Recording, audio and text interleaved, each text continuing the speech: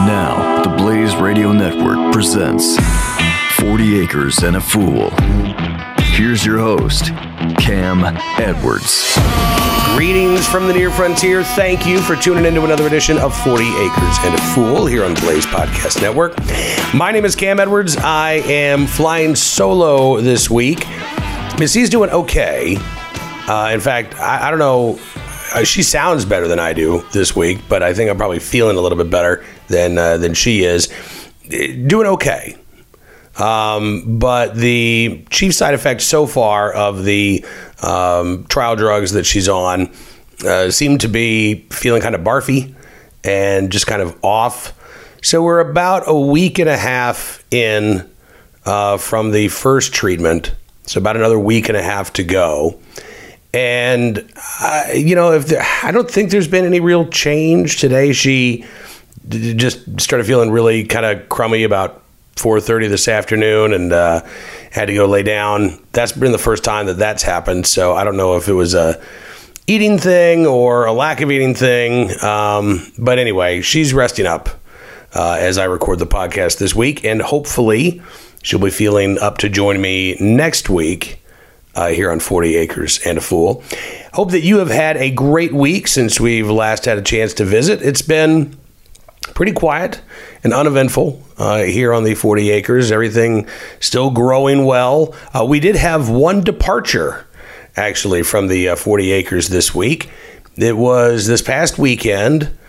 Miss E actually got a call. I thought this was really sweet. She got a call from one of her old nurses in Farmville, because, she's now in Charlottesville for treatment. And so one of the old nurses just called to check on her and see how she was doing. And they were chatting and, had a conversation. Somehow the conversation turned to goats.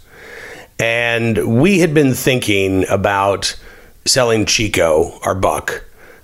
He's been great to us over the past couple of years, but right now he's having to live by himself. We can't have him around the moms and the little babies. So Chico was a little lonely, and the nurse offered to buy Chico from us.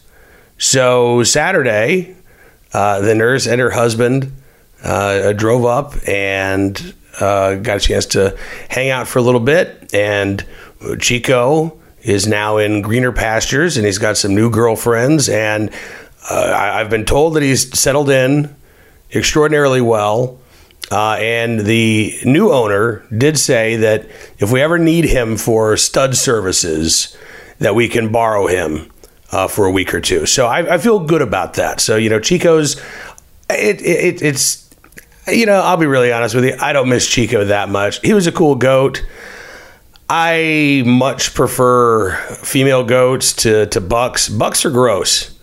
Bucks are pretty disgusting. Bucks will pee on themselves, pee on their heads specifically, and that's their sort of cologne. And then they love to rub up against you, and it's just nasty. It's nasty. So I'm glad that Chico's enjoying himself. Meanwhile, we've got still, 8 adorable baby goats who are still bouncing and romping around. Now, I know that the last time we were on the podcast, we were talking about whether or not milking was going to be a thing. And I would guess, if I had to guess right now, I would guess that milking is probably not going to be a thing this year. I can't guarantee that, but, so it's been, the weather here this week has been kind of crazy. It started out, we had a cold front come through. It was like 64 degrees at the start of the week. Tomorrow it's supposed to be 90. And in the 2-week forecast, I think the coldest, the low is during the day is like 88 degrees. So you're looking at, 90 degree heat, and it's humidity. And I don't know that Missy is, I don't think that Missy is going to be up to milking, 5 moms in the 90 degree heat. Even if I'm able to help out, I'm not always going to be able to be here. And that's something that you really have to commit to. So I'm guessing that we're probably going to be foregoing goat's milk and goat's cheese again this year. And I know that that's going to upset Missy if it comes to it. So I haven't brought it up. We haven't talked about it. We've just sort of let that go by the wayside at the moment. But everybody else is doing great. We haven't lost any chickens. We're getting almost a dozen eggs. We've got 10 hens. We're getting anywhere from 8 to 10 eggs a day, which is more than we can eat. So our friends love us because we're like the Santa Claus of free-range chicken eggs right now. Every time we show up, we've got a dozen eggs for somebody. In fact, I'm heading into Farmville tomorrow, and I've got 2 18-count egg crates full up from of eggs that we're going to be giving out to friends. So that's great. We've got a great bounty going on there. The gardens are growing well. We still don't have any peppers in the ground, although the plan is to actually transplant at least some of the peppers from the greenhouse to the actual garden this weekend. They are surprisingly, they're way better than they were a few weeks ago. I thought we were going to be pepper free because these were so scrawny and sickly looking, and they just didn't seem to be going. But I don't know, something happened. Maybe there was the shift in the weather. Maybe it was just a little bit warmer. But all of a sudden, their growth spurts have kicked in, and we've got quite a few peppers. I would not certainly there were some that just never grew, and the seeds had clearly gotten too old. But we've got a pretty healthy crop, actually. I'm pretty excited about that. The tomatoes are growing great. I don't think we lost a single plant when we transplanted these tomatoes. They are all still growing. I've noticed a couple of them are kind of lagging behind, but they're not dead, and everything's, shooting up straight. We probably going to need to put up some Florida fences here, and I'm guessing probably 2 weeks they're going to be big enough that we'll need to actually start to kind of provide that support for the plants. They'll be big enough for that. Meanwhile, the carrots are they're still small, but they're growing. I did thin out our beets because we had some really big beet leaves, and so I was like, all right, I want to see what a couple of these look like. Big leaves, small beets at the moment, so they're still growing and still have a few weeks to go. And I think that kind of gets us caught up on the cucumbers are still doing well, but they haven't started vining up yet. We're not quite to that stage, so still got a couple of months before we'll have any cucumbers for pickling and for eating. But so far everything is on track, and I'm okay with that. It's good to at least have stuff on track as opposed to where we were this time of last year. As you can tell, the allergies and pollen still pretty bad here in Central Virginia right now. I was sick for about 2 weeks, started feeling better a few days ago, and didn't get back to 100%. I got back to probably about 85%, and I've sort of stalled out. And I think the 15% is the pollen and the allergies kicking in, and I just haven't quite been able to shake the scratchy, hoarse throat and the kind of nasally sound. I as I'm recording this, it's the I believe the 50th. No, it's not the 50th. It's the 53rd anniversary of the release of Bob Dylan's "Blonde on Blonde." And I'm kind of sounding a little, at least in my mind, a little Dylan-esque. Perhaps not in terms of, word poetry or anything like that, but just in terms of the little nasal sound. So hopefully that changes too over the next few days. So I saw an article this week that I have to say really, really bummed me out because I don't have any easy rebuttals to it. It's at a website called The Conversation. And this is by David Swinson, who's Associate Scientist of Economics at Iowa State University. And the headline reads, "Most of America's rural areas are doomed to decline." I don't like headlines that say America's rural areas are doomed to do anything. But as I said, I don't have any real easy rebuttals here. David Swinson says The facts are clear and unarguable. Most of the nation's smaller urban and rural counties are not growing and will not grow. He says, according to U.S. Commerce Department data, between 2008, which was the cusp of the Great Recession, and 2017, metropolitan areas with central cities of at least 50,000 enjoyed nearly 99% of all job and population growth. He says what remained of job and population growth was divided among the 21% of counties that are called micropolitans, which have mid-sized cities with between 10,000 and 50,000 residents, and the remaining 42% of counties that are rural. He says nationally, 71% of all metropolitan counties grew between 2008 and 2017, but more than half of the remaining micropolitan and rural counties did not grow or shrank in population. What's interesting is when you look at this map, you can see where the country is sort of hollowing out. So east of the Mississippi, you're looking at pretty broad swaths of the Midwest that are losing population. In fact, kind of all along the Mississippi River, you can see these counties that have lost population between 2008 and 2017. In the Midwest, eastern part of North and South Dakota, losing population. Most of Nebraska, with the exception of central Nebraska, losing population. Most of Kansas, with the exception of counties around Kansas City, and then a couple of counties in the southwestern part of the state, losing population. Eastern Oklahoma, far southwestern Oklahoma, losing population. Even in Texas, counties that are sort of to the northwest of Dallas-Fort Worth, not quite into the Panhandle, although there are a couple of counties in the Panhandle that have lost population as well, but that sort of north-central part of Texas losing population as well. And then the farther west you go, eastern Oregon, a lot of rural Nevada, far northern California, a couple of pockets in eastern Idaho that have lost population over the last 10 years, those types of rural areas. What's interesting to me is that east of the Mississippi, so, there are a lot of counties in Michigan, Ohio, Indiana, western Pennsylvania, New York, with the exception of New York City, southern Vermont, northern New Hampshire, most of Maine, and in West Virginia and Virginia, it's sort of the Appalachian region.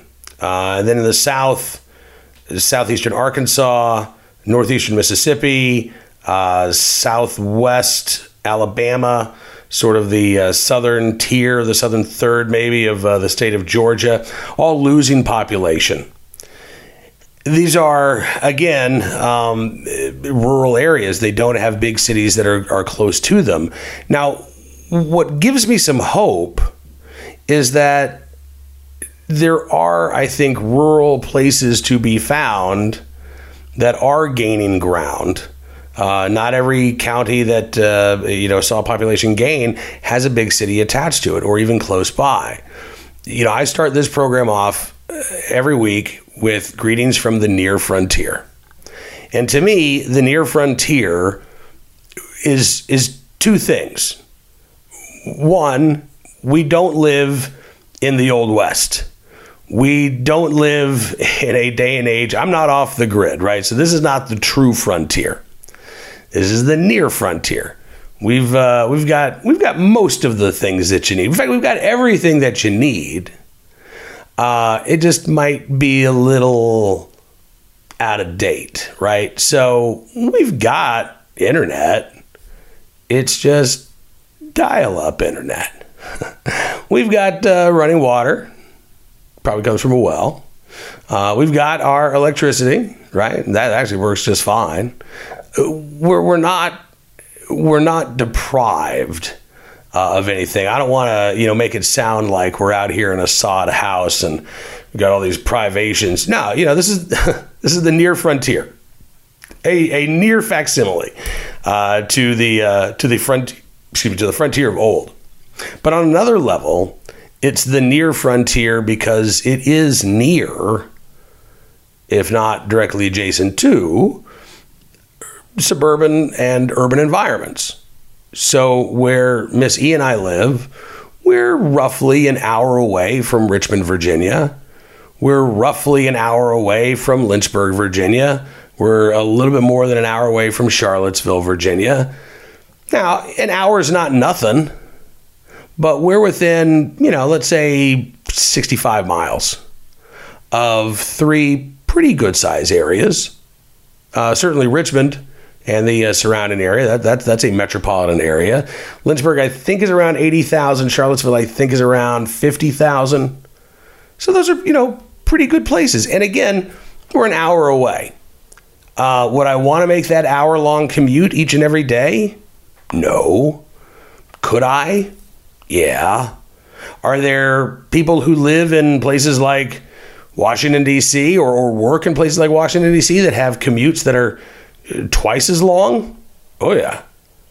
I know plenty of people who live in L.A., live in North Jersey and work in New York City, live in Northern Virginia or Maryland and work in the D.C. area, who would be happy to reduce their commute to an hour. So when I think about the near frontier and the future of rural communities, I think that there is hope for those rural counties that truly are on the near frontier. And I'll give you two reasons why I think over the next decade, we actually could see a resurgence in the livability factor of the near frontier. One is self-driving vehicles. I've already said on this program before, I'm not a fan of self-driving vehicles. I don't want one. They just don't appeal to me. I like driving myself, but not everybody's me. And if you have, let's say, a 60 to 75 mile commute, and you can't do anything but pay attention to the road on those 60 to 75 miles, that's a lot different than you sitting in your autonomous vehicle and being able to get work done, right? While you're driving into the office 75 miles away. So I think that as autonomous vehicles and self-driving vehicles come online, it pushes out the boundaries of where we can live, from urban areas to the suburbs, and now suburbs, I think, even to the exurbs and rural areas. It just makes those spaces a lot more livable. The other potentially revolutionary thing that I think could greatly improve the livability of rural areas is broadband internet, and that's a real key if you're trying to build a telecommuting society, and if you're a rural county that's trying to attract telecommuters. And not, by the way, when I say rural counties, I don't just mean small farms and things of that nature. I also include small towns in that description, because I know a lot of small towns between Farmville and Washington, D.C. are growing smaller, as well as the surrounding countryside emptying out. So little tiny towns between Farmville and D.C., like Palmyra, Virginia, or Gordonsville, Virginia, or Orange, Virginia. Already those are places where if you live in town, you've probably got pretty decent internet. If you live outside of town, you probably don't. And the idea that you could bring that, true high-speed internet to rural locations and to small towns, I think does make those spaces a lot more livable, particularly for those who can telecommute. So Elon Musk has this plan. We'll see if it comes to fruition. It's called Starlink. And the idea is to launch about 12,000 mini satellites into space. They're launching the first 60 of them now. And they will create this network, basically, of high-speed internet designed to be faster than 50% faster than is physically possible using existing fiber optic cables. So that's pretty darn fast. And if you could have internet that fast in the middle of nowhere, well, if your job is a job that is, internet dependent, you can now do your job anywhere. And I think that can be a game changer and a difference maker. Now, look, I realize there are lots of Americans who have no desire to live in the country. They have no desire to live in a small town. But I think that that's likely to change too. As cities like Seattle and San Francisco, Baltimore, and others turn into, pretty nasty places, I think there is a natural desire to escape. Cost of living is a lot lower in rural areas than it is in, big urban areas. That's attractive, particularly to young Americans who are just starting out.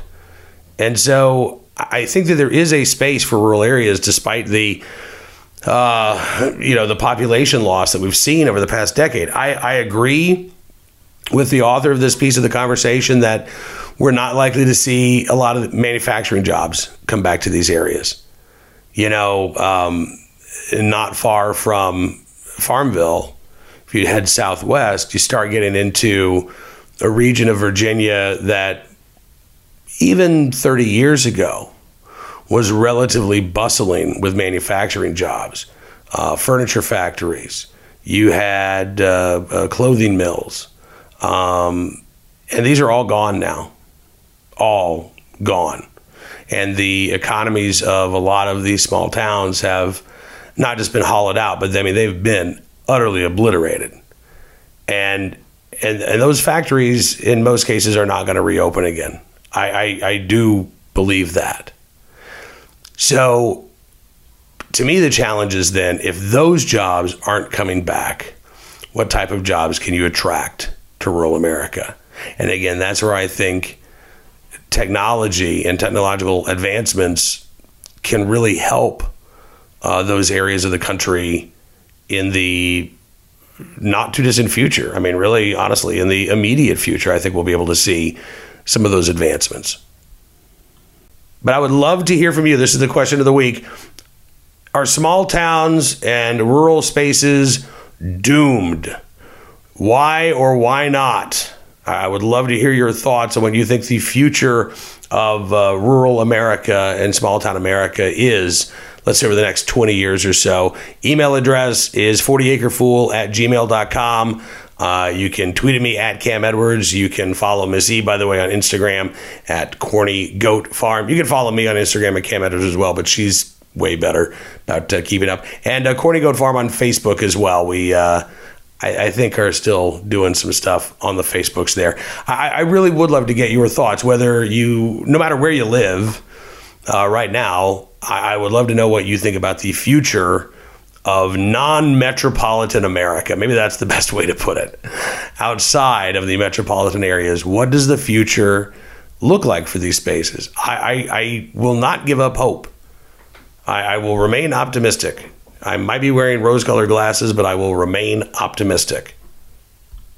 All right, so we've got some emails to get to. My voice is also starting to turn a little more Peter Brady-esque here as the podcast continues, so I should probably start to wrap this up a little bit. Michael writing in a few days ago from Manchester, Michigan. 18 years, the subject line. He says, happy spring, Miss E and Cam.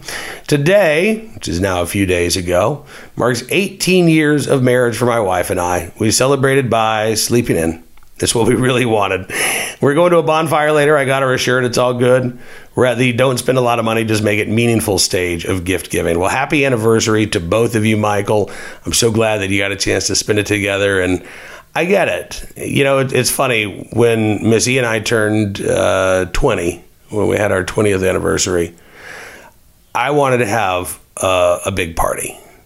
And I wanted to invite all of our friends. And I wanted to find, solar lights to hang in the trees of the backyard. And I wanted to have just a big outdoor event. We got married outside in early August, and I wanted to do something like that. And we started thinking about the plan. We started thinking about the cost. And then we realized, nah, it's okay. We don't really need to do that. And then we went out to dinner. I'm with you. It's not about the gifts at this point, because honestly, every day we're together is a gift. And now, to me, the anniversaries really are just about spending that quality time together. Mike says there's also another ulterior motive for not spending a lot on anniversary presents this year. He says the boy who turns 13 probably the day this podcast gets posted. So happy birthday, young man. Well into shotgun shooting season, and ammo isn't cheap when you have to buy hundreds of shells each week. Yeah, no kidding. I'm trying to work out how to get him to the Scholastic Clay Target Program National Championship at the Cardinal Shooting Center in Marengo, Ohio in July. He says the bummer with that is that it is held the same week as the Manchester, Michigan Chicken Broil. Can't do both. And he says volunteering at the broil provides a lot of money for his scout account, so it'll cost us more than it seems to go to a Marengo. But as you say, live in the moment. He will only have so many chances to shoot at the championships. It'll be a great week of memories. And Mike says, I did save money by replacing the brakes and rotors on our car myself. I'm far from a gearhead, but it wasn't all that hard, thanks to YouTube, and I even rotated the tires while I was at it. The only problem was some cross-threaded lug nuts on the last tire. By the way, that sounds like a great insult, doesn't it? You cross-headed lug nut. Cross-threaded lug nut, sorry. And a screw that I ended up shearing off, Michael says. It wasn't crucial, says, just to help line up the rotor, really. Yeah, some of those screws are optional, I think. Not the greatest feat of car maintenance ever, but a big step up for a guy who used to pay someone else to change his oil every time. You know, and Mike, good for you, man. That's awesome.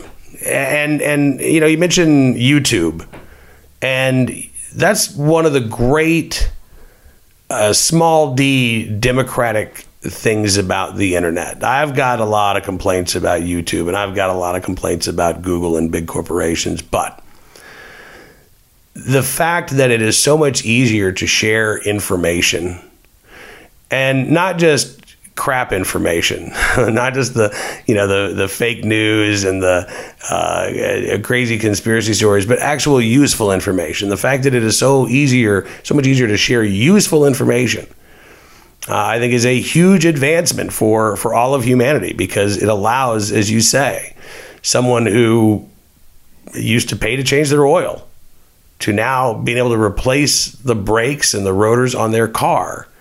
I think that's awesome, Mike, and congratulations, man.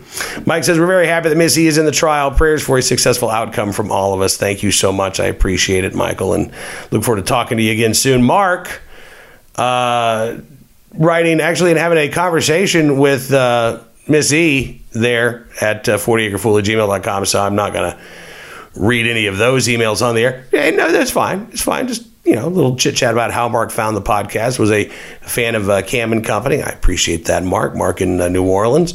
Let's see, Aaron in Nebraska wishing Miss E a happy Mother's Day. And thank you, Aaron. She did have a happy Mother's Day, actually. We didn't talk about that. So it started out, I thought, pretty good. She got to sleep in. I knew that she had wanted some fried potatoes and eggs for her Mother's Day breakfast. So I got up in the morning. She doesn't want me to cook it, by the way. But she needed some ingredients. So I went to the store, got up, let her sleep in, got the potatoes, came back. Unfortunately, my stomach was kind of hurting. So she made breakfast. And as it turns out, like, nobody was hungry except for her. So I come out and she's sitting at the dining room table by herself eating breakfast. And she was sad. And I get it. I would have been sad too. So gave her a big hug and a squeeze, gave her Mother's Day card a little bit early, talked about what we wanted to do that day, and she decided that she wanted to go go-karting. There's an indoor go-kart place that uses electric go-karts in Midlothian, Virginia. We had been by there once before, and we were going to race, but Missy was a little concerned about her bald head and germs on the helmet. As it turns out, they take care of that. But we decided that we would, she decided that's what she wanted to do. So we went go-karting on Mother's Day. Had a blast. Had a really fun time. Had 2 of the 3 kids at home come with us. Afterwards, we tried a pizza place called Mellow Mushroom, which I think is a chain.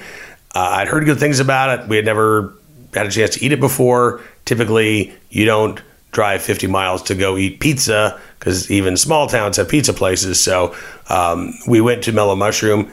It was good. It wasn't great. I don't think we'll be back. But yeah, it was all right. And then Tuesday, 2 days after Mother's Day, Miss E got the coolest present from our oldest daughter. It is a watercolor painting based on a photograph that was taken last summer when we took Miss E to the beach. And we had a photographer come and take pictures of the family.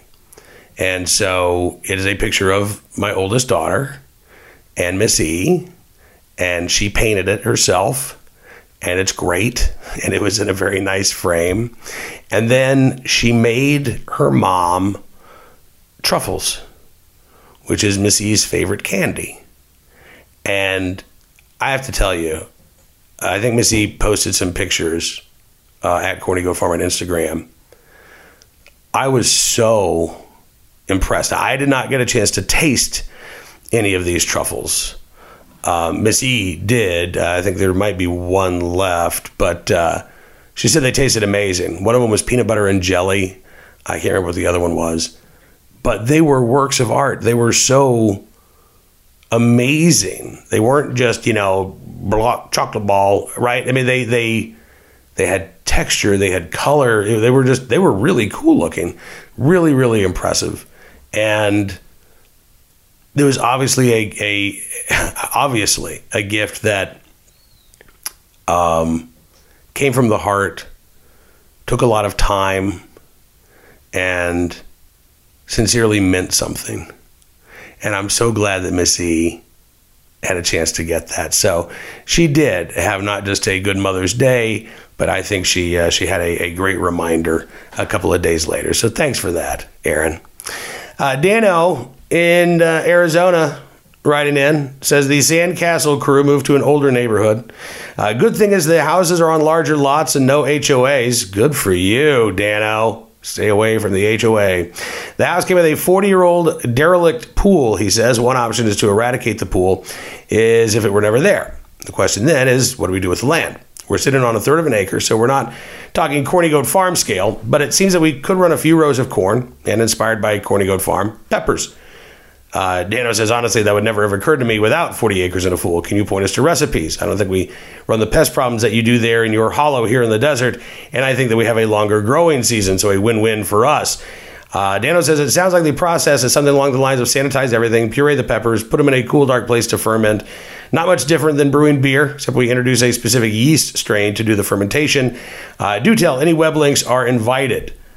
Well, Dano, I tell you what, I don't have Ms. E with me, and I want her to be the one to give you that answer. So the good news is, you start growing peppers, you won't be fermenting them for a few months. So I say, go with the pepper plot. I think in the desert, you're right. You're in a pretty good spot to grow some good peppers. You should have a great growing season, at least until you get those cold nights kicking in, right? And then that's gonna play hell a little bit with your peppers, I think. But it is an easy fermentation process. I'm just not the expert, and I don't want to give you bad advice. So I will hold that off until next week.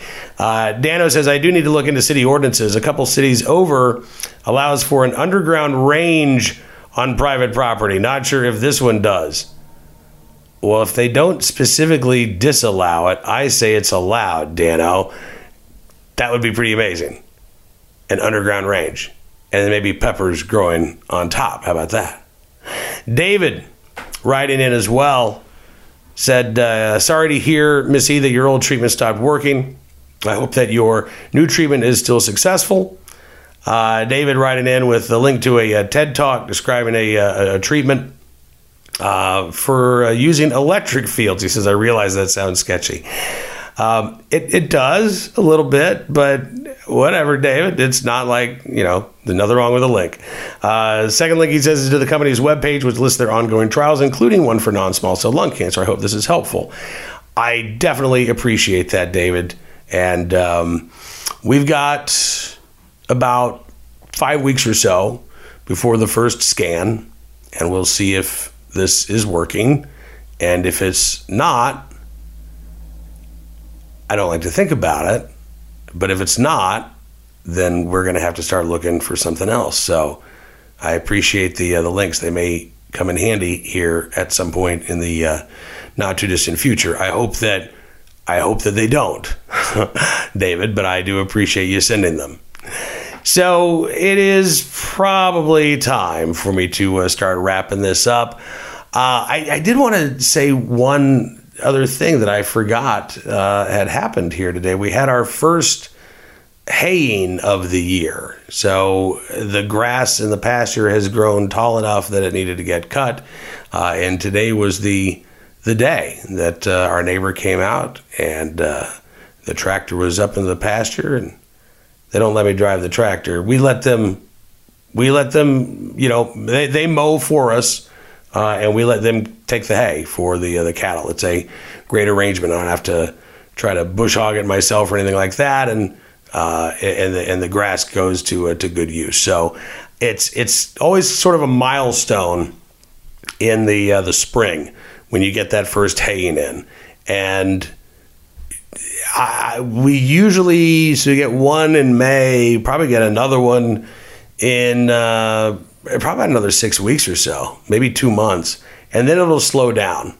But we are still right now in the time of year where it is just the green explosion, and every morning you can walk outside and you can see how much everything has grown from the night before. So it's kind of cool to pass that milestone. It's I guess the next milestone is we've gotten to firefly season. That milestone's been reached. We've had the first haying. That milestone's now been reached. So I think the next milestone is probably going to be the ripening of the blackberries. It is strawberry season right now, but we don't have any strawberries this year. So it'll be the ripening of the wild blackberries will be sort of the next milestone on the farm in terms of the progress through the seasons. And I'm looking forward to that. It's always kind of cool to start to pick the berries. We've got a pretty good crop of blueberries shaping up right now.